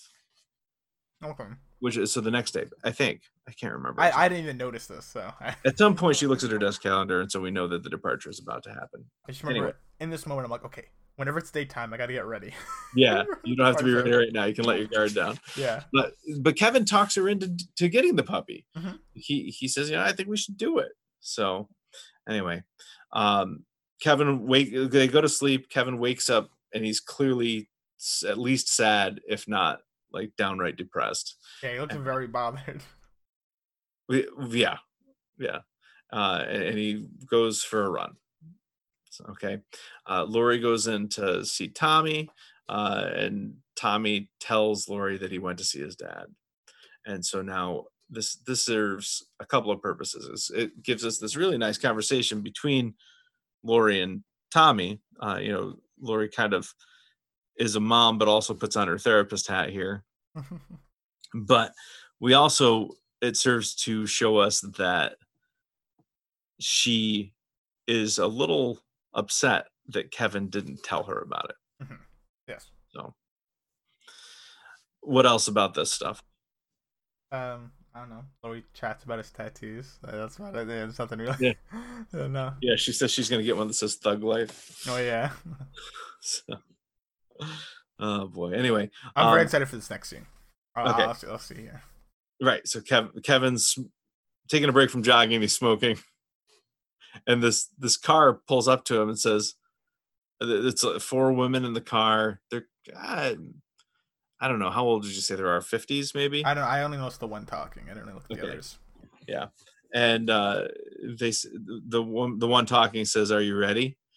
And he looks confused and says, "Oh, sorry, wrong person." So right then and there, yeah. I was like, "Holy crap!" Kevin looks like a GR member, right? From just the top. I didn't see his bottom. I didn't see his sweatpants on, but he has white shirt and he's smoking a cigarette. This guy looks like a GR member. Is this some sort of like GR member-esque thing? But then in pants it showed he had sweatpants on. I was like, dang it, he's not fully white. I was like, but what if? But that's the only thing I could think of for that. But I'm glad that you noticed that though, because Kevin is dressed in mostly, well, if it's not white, it's pretty close to it. And he's smoking. Okay. And we know that eventually Lori's going to be dressed in white and smoking all the time. And their roles are going to reverse in that. So that is interesting. But I have never been able to make sense of these people in this car. Do you have any idea what's going on here? No, I also, the manhole part confused me as well. Oh, the manhole part, that's pretty cool because they do talk about Con Edison installing gas lines, I think. Really? Yeah. He says it in the very next scene. So he's sitting there and he sees the manhole cover rumbling there, and then it just explodes and it flies in the air and lands like at his feet. It almost kills him. But when he gets home, he's so excited to tell Lori about this. Yeah, like I'm just really excited about it, and he does mention that Con Edison is installing some kind of natural gas lines, and so, but he's really excited, and Lori just doesn't seem to care. She catches him in the smoking line and says, I don't care. It's okay, but just be honest about it. And basically calls him out for not telling her about Tommy. Kevin says, it's not my place to tell that story. It's not my place. And Lori says, well, where is your place, Kevin? Is it here? Be honest. And then Kevin just is way too honest. He just says everything. I smoked. I don't want a dog. And there's not nearly so much love here as it seemed in the beginning. No. And not as much love as you think there was based on the way Kevin describes their relationship prior to their departure, right? Kevin. That's true. Yeah. It definitely brings it down to reality. Mm-hmm. Yep. And even Lori in that letter to Kevin says you were a good husband, maybe even a great one. It's so I think there was love at one point, but it's definitely deteriorated here. Listen, I'm not gonna say definitely deteriorated. It's one we saw them fight once, though they don't seem. I don't know. Well, we also know that they're both keeping things from each other. That's true. Yeah, she keeps something big, and Kevin keeps more things. I mean, that we see. Yeah, Kevin has even said to his father, why isn't this enough? Lori has a medical secret that we don't know yet, that cancer possibly. She hasn't cancer, possibly pregnancy, possibly definitely, but that she hasn't told Kevin about yet. Kevin's sneaking cigarettes and not telling Lori. So there's a lot of secrecy here, a lot of hidden stuff from each other. So this is not seemingly the healthiest of relationships as it might seem. Definitely. Okay. In the middle of this fight, though, Kevin gets a call about the deer, and the deer's trapped, and Lori says, "Well, you better go save it." The passive aggressiveness. Oh yeah. But she also, before she says that, she says it's trapped. You better go save it. And the implication there is that it's trapped just like you. Like you're so attached to this deer because the deer keeps getting trapped, but you see yourself as being trapped in this life. And Kevin, with just blatantly F you, Lori, and walks out. I love it. Oh, do you love it? Oh yeah. Do you have any sympathy for Kevin here? Sympathy? Yeah. Yeah. Yeah. Yeah. I mean, listen, he hid the smoking. He knew what he was doing. Okay. Yeah. So that's definitely on him. Lying about the dog and Tommy, I don't think it's all that bad, right? I don't think it's that bad to lie about Tommy. Mm-hmm. Lying about the dog is fine because he even says, "I lied because you wanted the dog," right? Yeah, that's fine, right? If he's willing to take care of the dog, as long as he never went back and went like, "Oh, I don't want to deal with this dog. I didn't even want the dog." Then he's a jerk. Then he's a jerk. Yeah. But as long as he says, "Fine, get the dog," and he never complains too much about having the dog, I think he's fine. So yeah. I thought he was reasonably okay. His response of "F you, Lori," maybe too extreme. She was definitely mean to him. I don't know. I would say that he definitely shouldn't have said that. That escalates it, but I think it's funny. So. Well, yeah. I mean, I don't have a whole lot of sympathy for Kevin here. I think that Lori is mostly in the right here. Although I don't think it's. I would say Lori's mostly in the right. The way she talks about the deer is where I think she kind of dwells into being the wrong. But besides that, she says nothing that's actually incorrect. She just basically tells Kevin he's being dishonest, which is very true. But she herself's also being dishonest, which is kind of like a white lie in itself. Just by saying you're being dishonest, why don't you tell me the more truth more often? Yeah. Meanwhile, she's being dishonest. So yeah, she's withholding something pretty big from him too, and that's so there is definitely that. I do think that. I lose a lot of sympathy for Kevin with the fact that he leaves the argument to go save this deer. Like your marriage is on the line here. Really, you lose sympathy for him for leaving. I guess no, I'm not married. No, I do. I lose sympathy. I think this is like your marriage is on the line here, and you're going to go try to save this random deer. Really, that's what you see it as. I do. Yeah, but I. Yeah, that's it. I mean, I think that he's choosing the deer over his marriage in this case. As someone who's been through 5 marriages, I can say with what believe his lies. I can say with the most clarity, I've been through 5 marriages, almost to 6, going into 6 now. Congratulations! Thank you. I was waiting for that. Thank you. What I can say is, marriages, they come and go. Like the wind. It is what it is. That is all. Okay. All right.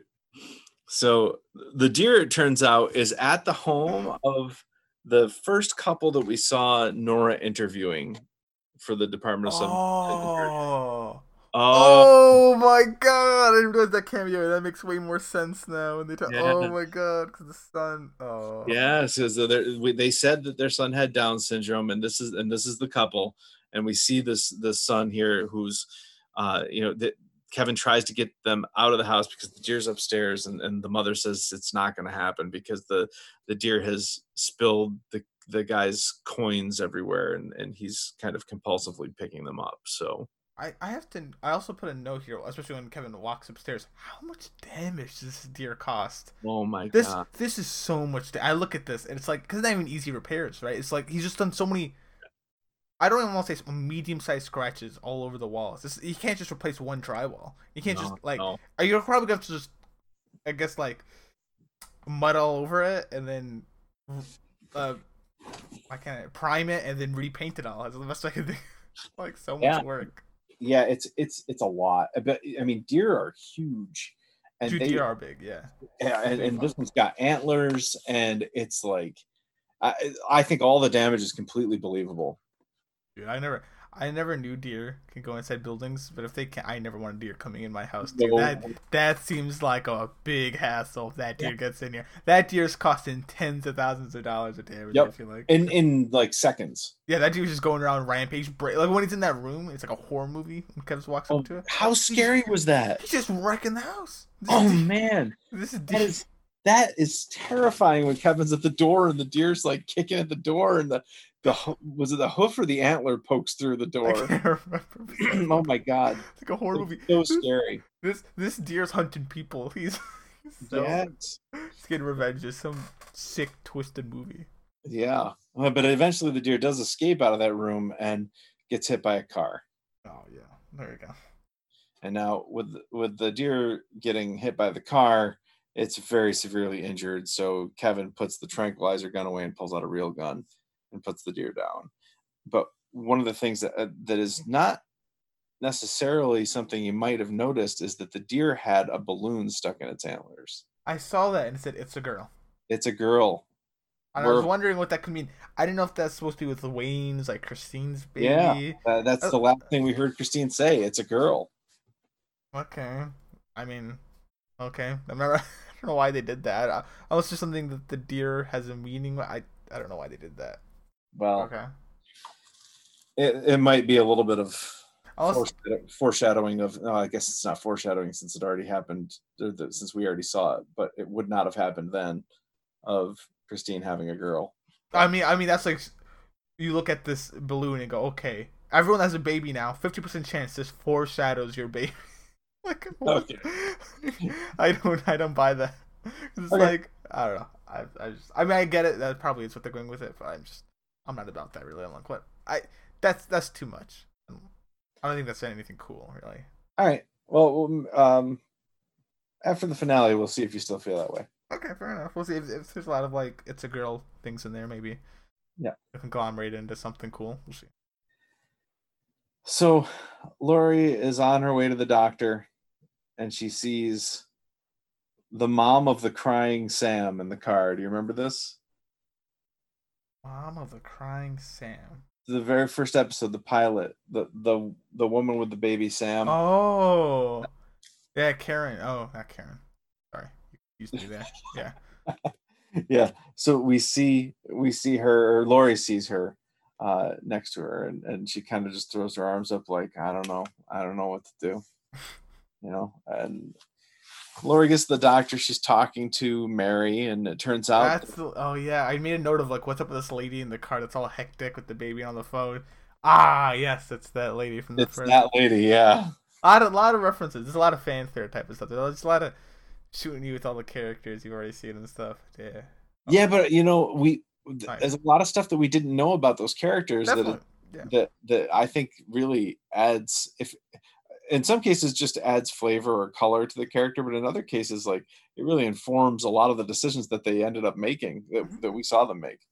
So anyway, Lori gets to the doctor and she's talking to Mary, and it turns out that Matt, they found cancer in Matt, apparently, or they found they found a sign of it is what they said. It could be.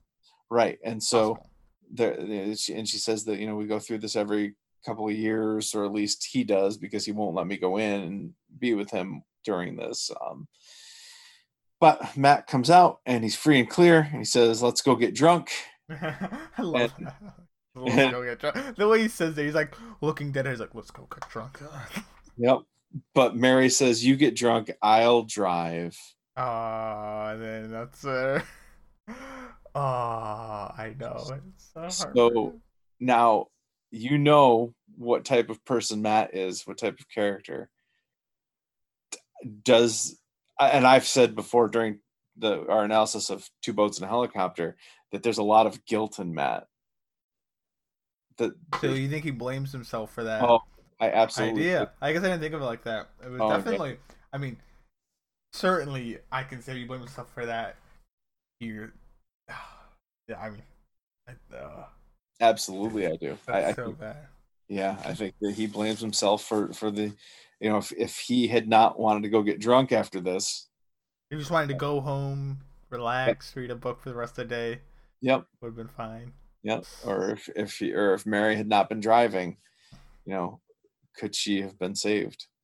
So anyway, this is heavy stuff for Matt, even though it's kind of a source of humor within the episode. Mm-hmm. All right, so Kevin is back with the deer and the woman who was driving the car. Her car is getting towed. Kevin bums a cigarette off of her and offers her a ride to her hotel because the tow truck driver can't take her back for some reason. Or no, I think I don't know if the tow truck driver offered and then Kevin intercepted. I can't remember. I don't know if No, I remember. The tow truck driver said, "Hey, if you want to ride right now, lady, you gotta go now." Yeah. And then Kevin's like, "No, I got it." Right. Okay. And this will become important. Yes. Also, right now, I put a note of this lady's going to disappear. Did you? Yes. There's something about it because the way, I mean, I know that's just coming near an end. The way it's winding down, I'm like, okay, Matt's going off to the bar to drink, and his wife's gonna drive. We like, this. I don't know if she's gonna, she's gonna disappear on the way or the way coming back. And now I think she disappeared on the way going, right? But yep. I don't know, maybe on the way back. Who knows? Whichever. I know she's gonna disappear very soon, right? Yep. Who else? I can't even think of anything else. But it was in the back of my head, especially when I saw that. I'm like, this is gonna happen real soon. We saw the lady with the baby, which I don't know. But I didn't make the connection that was her. Yeah. No, I did not remember that was the first lady. Gotcha. At the time, I didn't realize that. Yeah. But I was being weird. I felt like every character was gonna see the disappearance happen in their own way, and then when we very quickly, or not quickly, but very soon, we'll see Tommy and Jill, and I'm like, oh, okay, I see how they're gonna see someone disappear. Yep. So. Yeah. Anyway. Yeah. So now we're back at Nora's house, and they're having presumably breakfast. Maybe it's some kind of other meal. But there's this chant. The kids are chanting, "I want food. I want food. I want food." Do your kids do that? No. Is your household an anti-chanting household? No. Okay. We're not opposed to chanting, but that would be considered quite rude, and they would not get food for that. So. Really, you would starve your children? I should tease you about that. I'm not going to give you any food until you stop chanting, and then they would stop chanting and I give them the food, so it's fine. But anyway, Doug is no help at all. He's just playing on his cell phone, and Nora gives him a hard time about using the phone at the table, and he's like, "Well, you're doing it." Yeah, she's doing it too. She said, "Well, I'm waiting for a call about the job," right? And so she tells Erin, is the name of her daughter. She tells Erin, two hands when you're taking the juice with one hand, two hands, right? And so she sets her phone down and she goes to the sink or to the stove, I guess, because she's cooking something over there. Okay. And that's all we get in Nora's house for now. Mm-hmm. Anything else? No. I just put just chaotic is what I put. Oh, it definitely was intentionally so. Yeah, she doesn't look very happy. No. So Tommy goes to see Jill at the science fair, helps her put it together, and asks if everything's okay with Kevin and Lori. And Jill which this kind of surprised me. Jill says, "I think Kevin's gonna leave." Yeah, I know that. I was like, "Oh, damn, that's gonna." I mean, Jill must be extremely perceptive because I don't know how she would have gotten that impression. Well, no, I don't know how. I don't know how the writing is on the wall for Jill on days. So, but no, just her thinking Kevin will leave, and I mean, she's half right, but wrong person. Well, I mean, Kevin is about to have an affair. So. Oh yeah, that's true. Yeah. Yeah. So Jill was pretty perceptive. I wonder if the departure never happened, and if Lori never left, if Kevin would have left Lori very soon. Mm-hmm. So I wonder. I don't know. That's an interesting, very interesting question. Anyway. So back at the hotel, Kevin's dropping this woman off. I wish we had a name for her. I don't think that we ever learned her name. You can call her Mystery Woman. I don't know. Yeah. We had Mystery Man for a while. Dean, Mystery Woman. We did. Yes. So we can call her Dina. Okay, Dina. Okay. I'm fine with that. So anyway, Kevin is about to drop her off, and she says, "Are you a good guy?" And this is important because Kevin takes a second to think about it, and then says, "No." Yeah. Now, is this guilt because of this argument that he just had with Lori? Is it guilt because of the idea that he isn't satisfied with what he has, even though he thinks he should be? Is it guilt because he knows what he's about to do? Like, I think it's a combination of everything. I think it's just like, yeah. I think it's a combination of his dwindling marriage, his unhappiness with just life in general. Yeah. Not the deer even. I think he's probably a bit upset about. He can save it. I think it's a combination. Yeah. This does remind me of when he saw Nora at the dance, the Christmas dance. Mm-hmm. And by the locker, yeah. Yeah, and she's talked about, her husband had an affair, and he said, so did I. And she said, that honesty that he just kind of admits his wrongdoings to these random people that he doesn't even know. It's kind of interesting. Well, no, he probably feels really bad about that affair because he misses we know he misses his wife a lot. He misses his marriage. Maybe, oh yeah. At least at that time he definitely did. Yeah. I would gamble he still does. Maybe he doesn't as much now that he's with Nora, or maybe he's moved on now because he got the divorce papers. But definitely at that point he still missed his wife. Yep. And because of that, he probably regrets that affair much more, having lost his wife. So he probably humbled him in a way, or yeah, he's more willing to do it. But here he's doing the same thing, and that he hasn't lost his wife yet. So it's just kind of an interesting parallel there. But we're back in the doctor's office now, and Lori, it turns out, is pregnant. Yeah. Was this a surprise to you at this point? Yeah. I remember when she came for the checkup, and the second I saw her putting the gel on the belly with the thing, or I saw the screen, I was like, wait a second. Yeah. And then the ultrasound thing, I'm like, oh, she's pregnant. They got me. Yeah. I was very upset about that they got me. Yeah. They baited me. Oh, I hate when I get baited, man, in TV shows. Usually, I feel like I can tell when it's bait. I'm like, okay, this is bait. They're trying to bait me here. But, it's interesting that you put it that way, though, because, when we maybe I do like being baited, but when we go through Sawyer's flashbacks in Lost, we're, so excited about the subversion of expectations. I like the subversion, but it's like, listen, I like that they tricked me. Okay, I do like that they tricked me. But I don't want it to be easy for them to trick me is all I'm saying. Oh, right? Okay. And I felt like this wasn't clever enough. I felt like I should have been better. I should have known. They tricked me, but I felt like they shouldn't have tricked me. I felt like I'm disappointed in myself is all I'm saying here. Okay.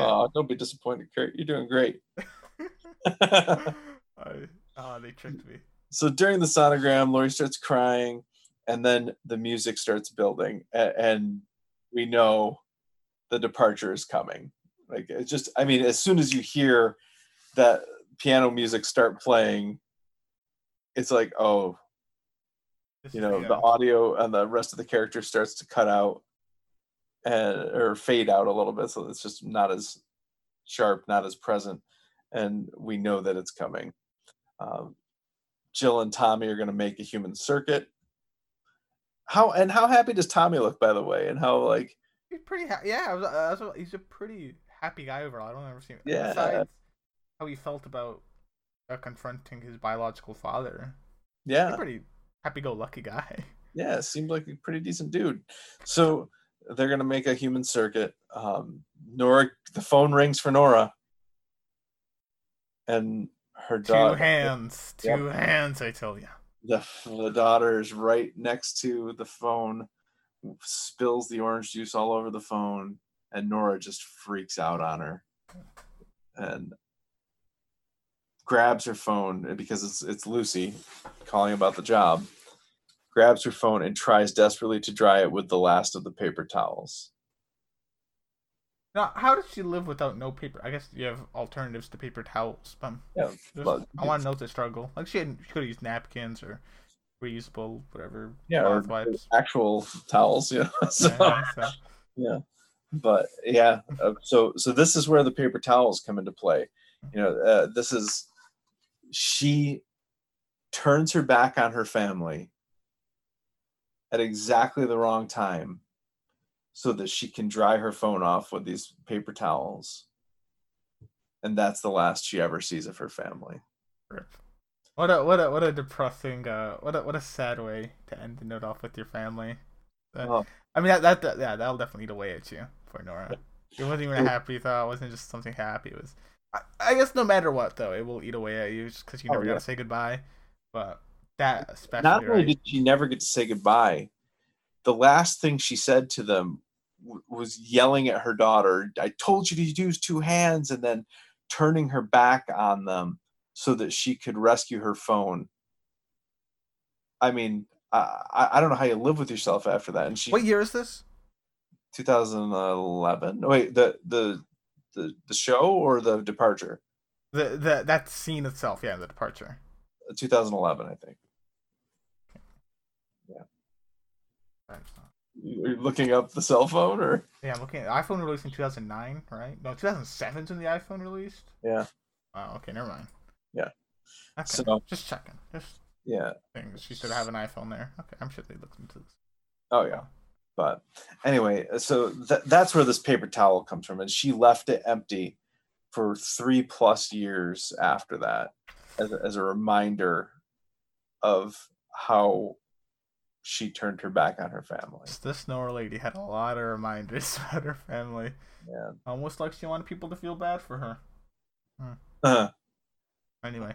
But so now from this point forward, I forgot to. Oh no, I guess I did mention. Right, it hasn't happened yet. We're back with Lori, right? And no, Kevin, and then Lori's last. Oh, that's right. Kevin is having sex. I wanted it to be noted. I was right. Well, not fully right. Oh, do you remember what I said in our very first episode of Leftovers? No. It's because when he talks about the departure, right? He flashes back to him. Oh yeah. I was having sex, and I told you in that episode that I thought he lost his wife in the departure while they were having sex. Now, I wasn't completely wrong. Okay. In fact, I was almost fully right. He did lose his wife, kind of through the departure, and he was having sex while the departure happened. So, all right. There we go. Well, that was a pretty good job. Thank you.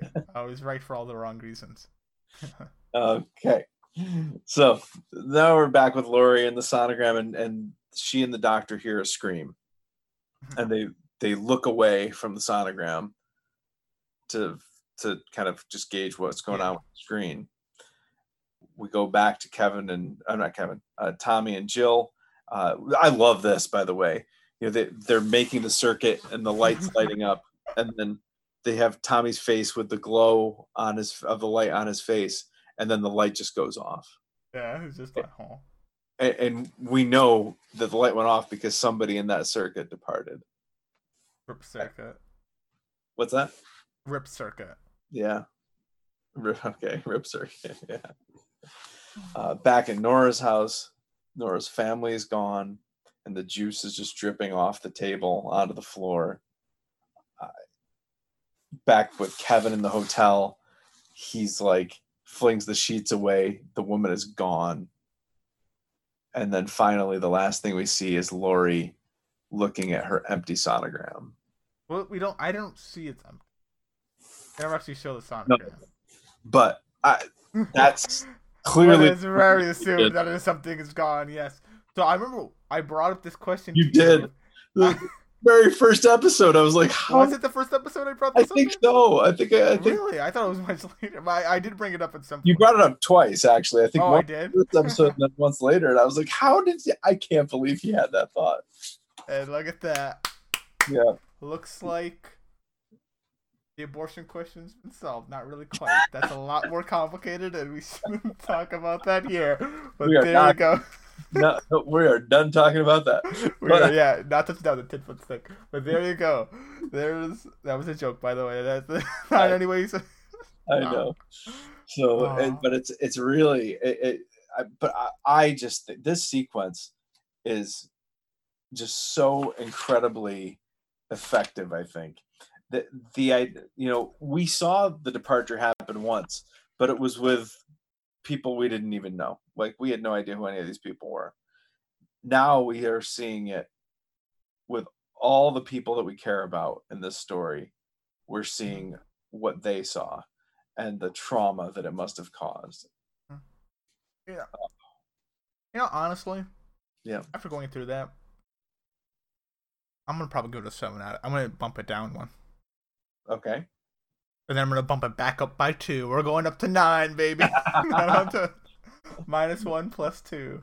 Yeah. I'll give it a 9. That's what I love how it ties in so many things that we've already seen that kind of made sense, but not really, and now they fully do.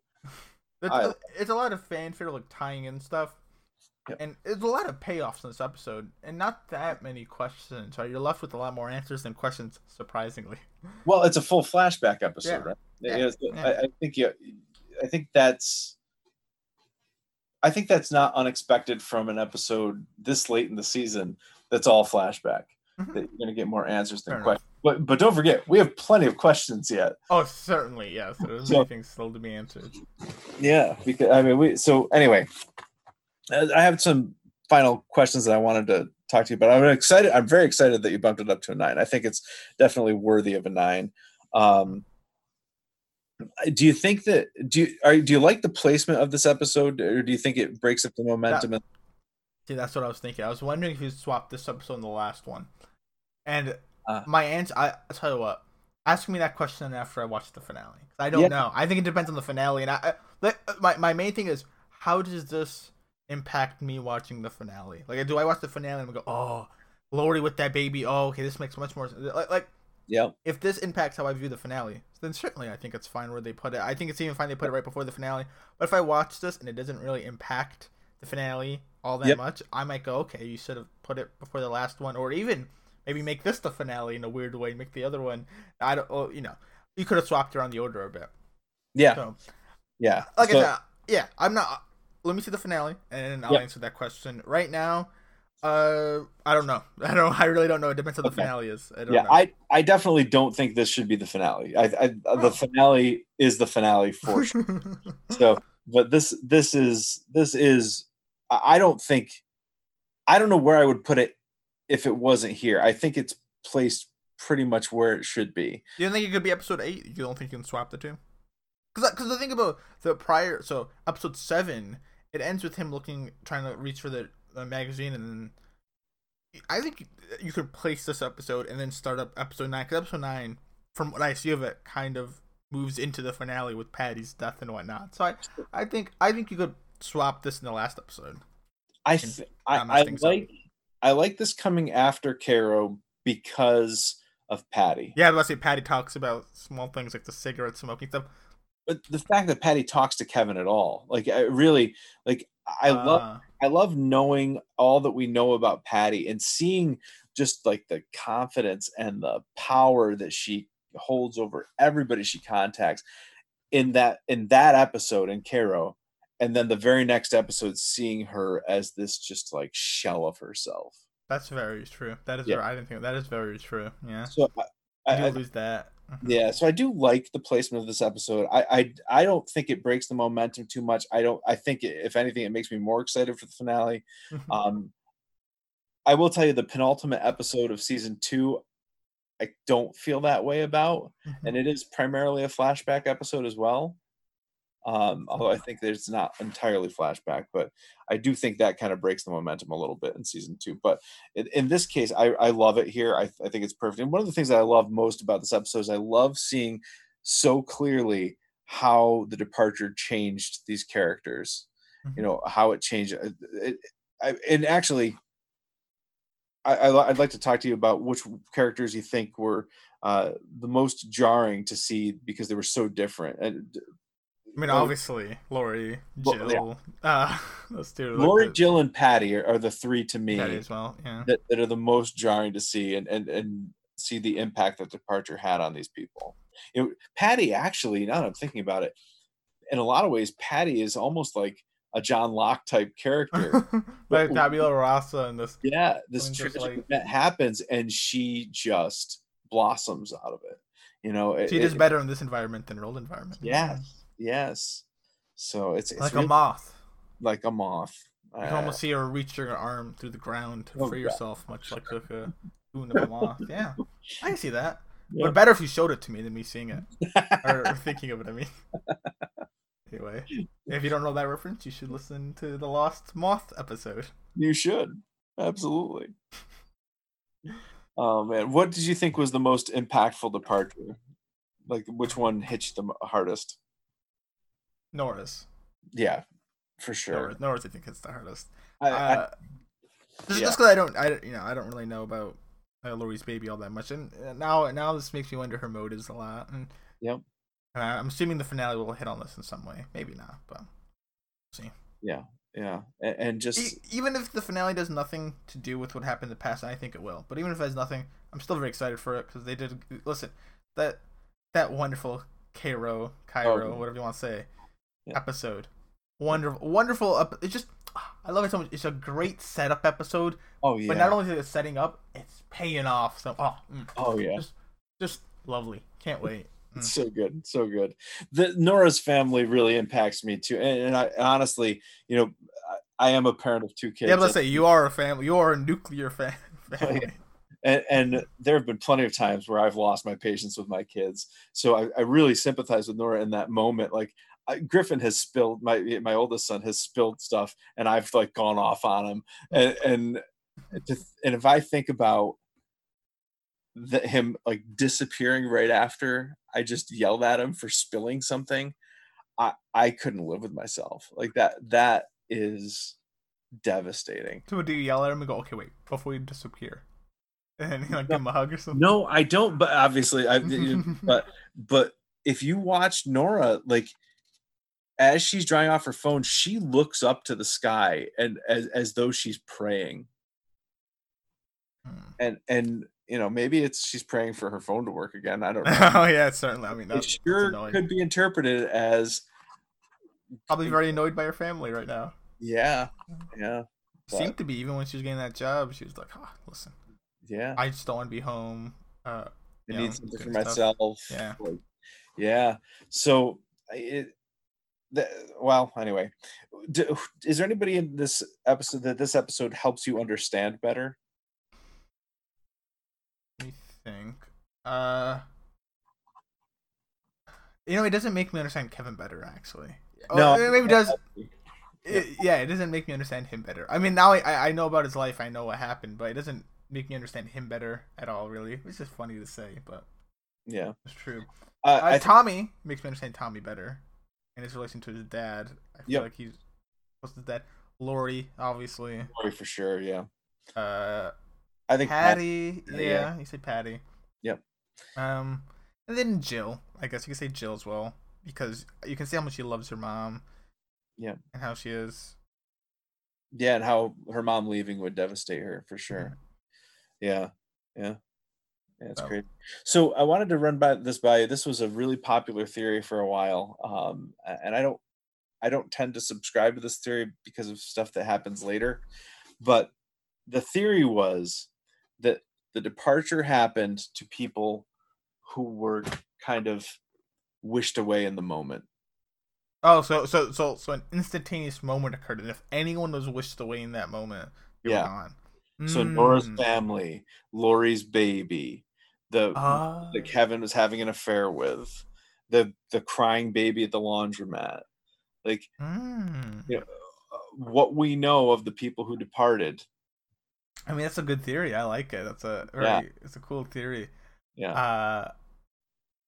Yeah. I mean, that's what it is. Cool theory. My argument to that would be there's a lot of people in this world. Yeah. And I feel like at any given moment, someone's wishing away everybody. Pretty high power people. No, not everybody, but like more than 2%.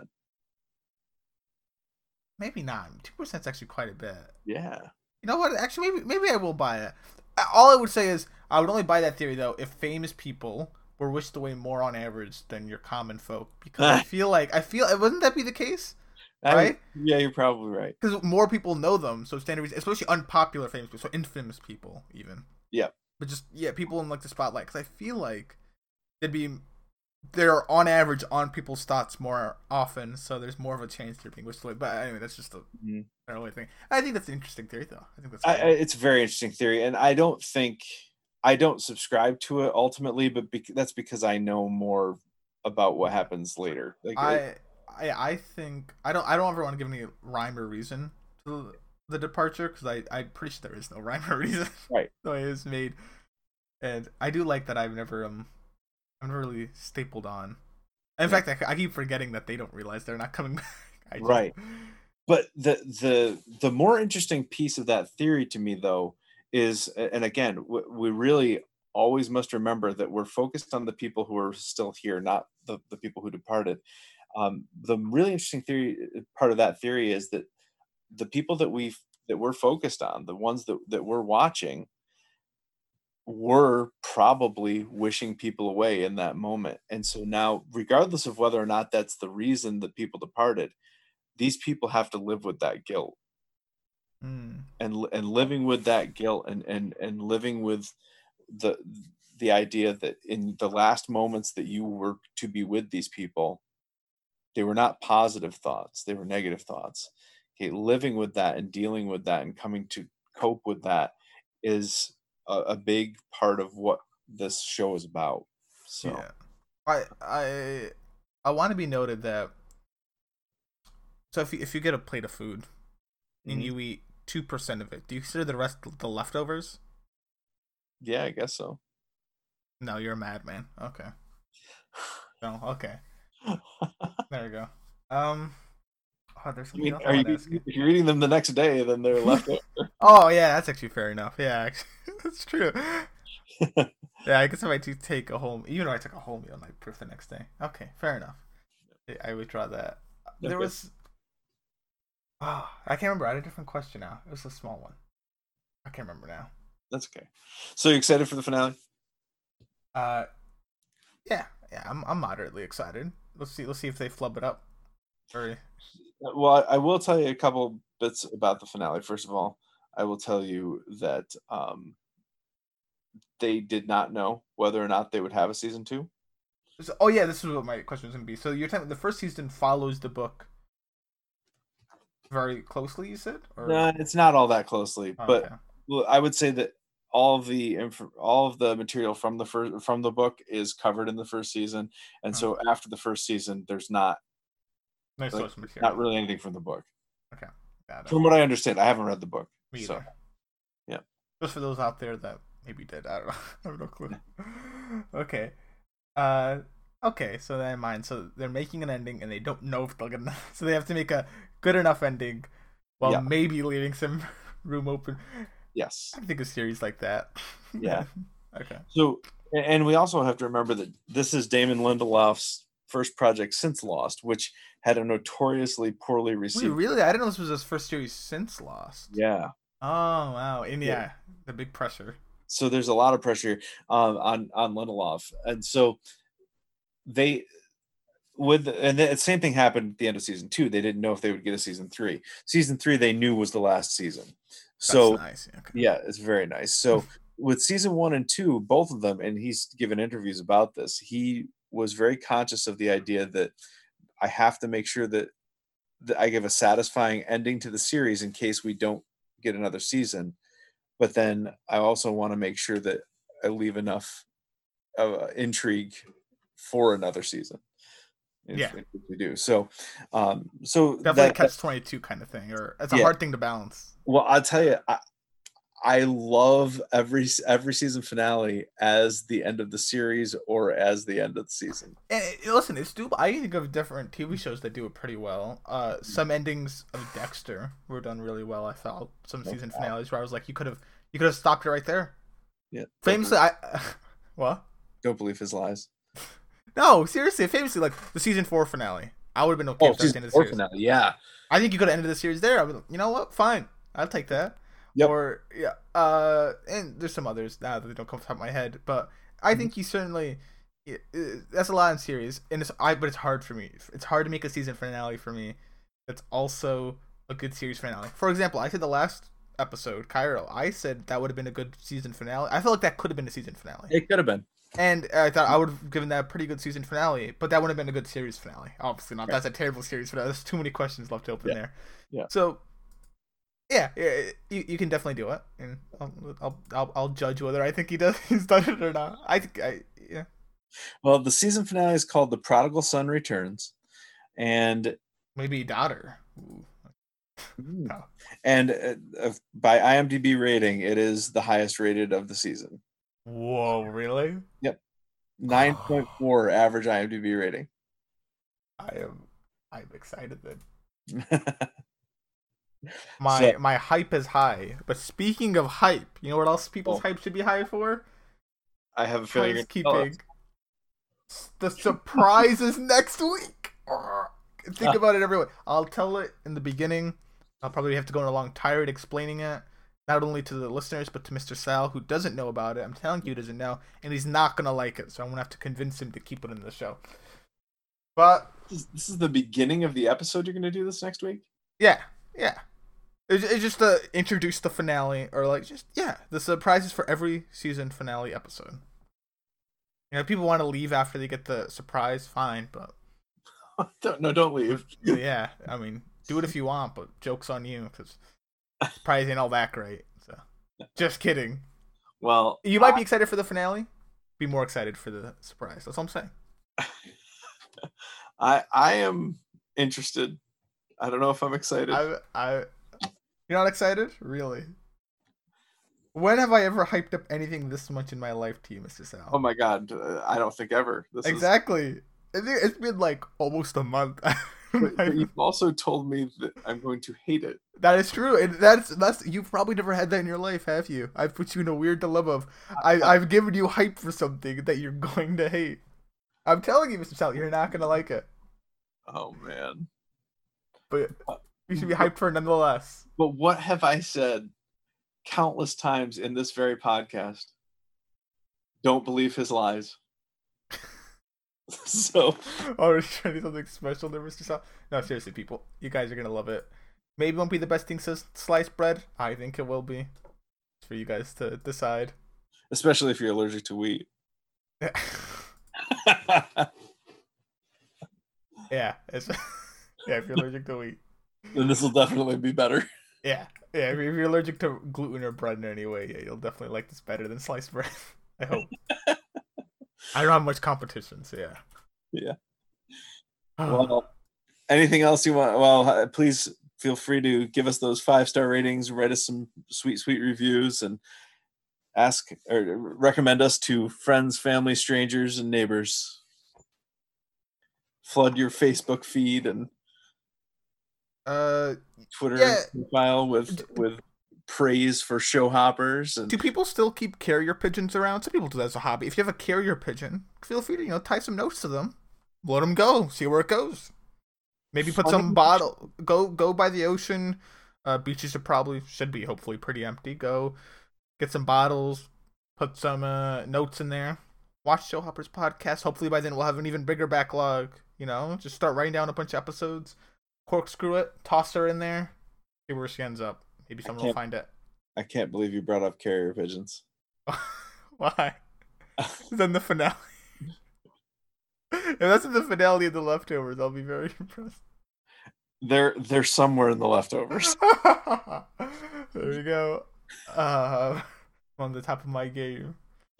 So anyway, thank you so much for listening. Anything else you want to add, Kurt? No, I'm all good.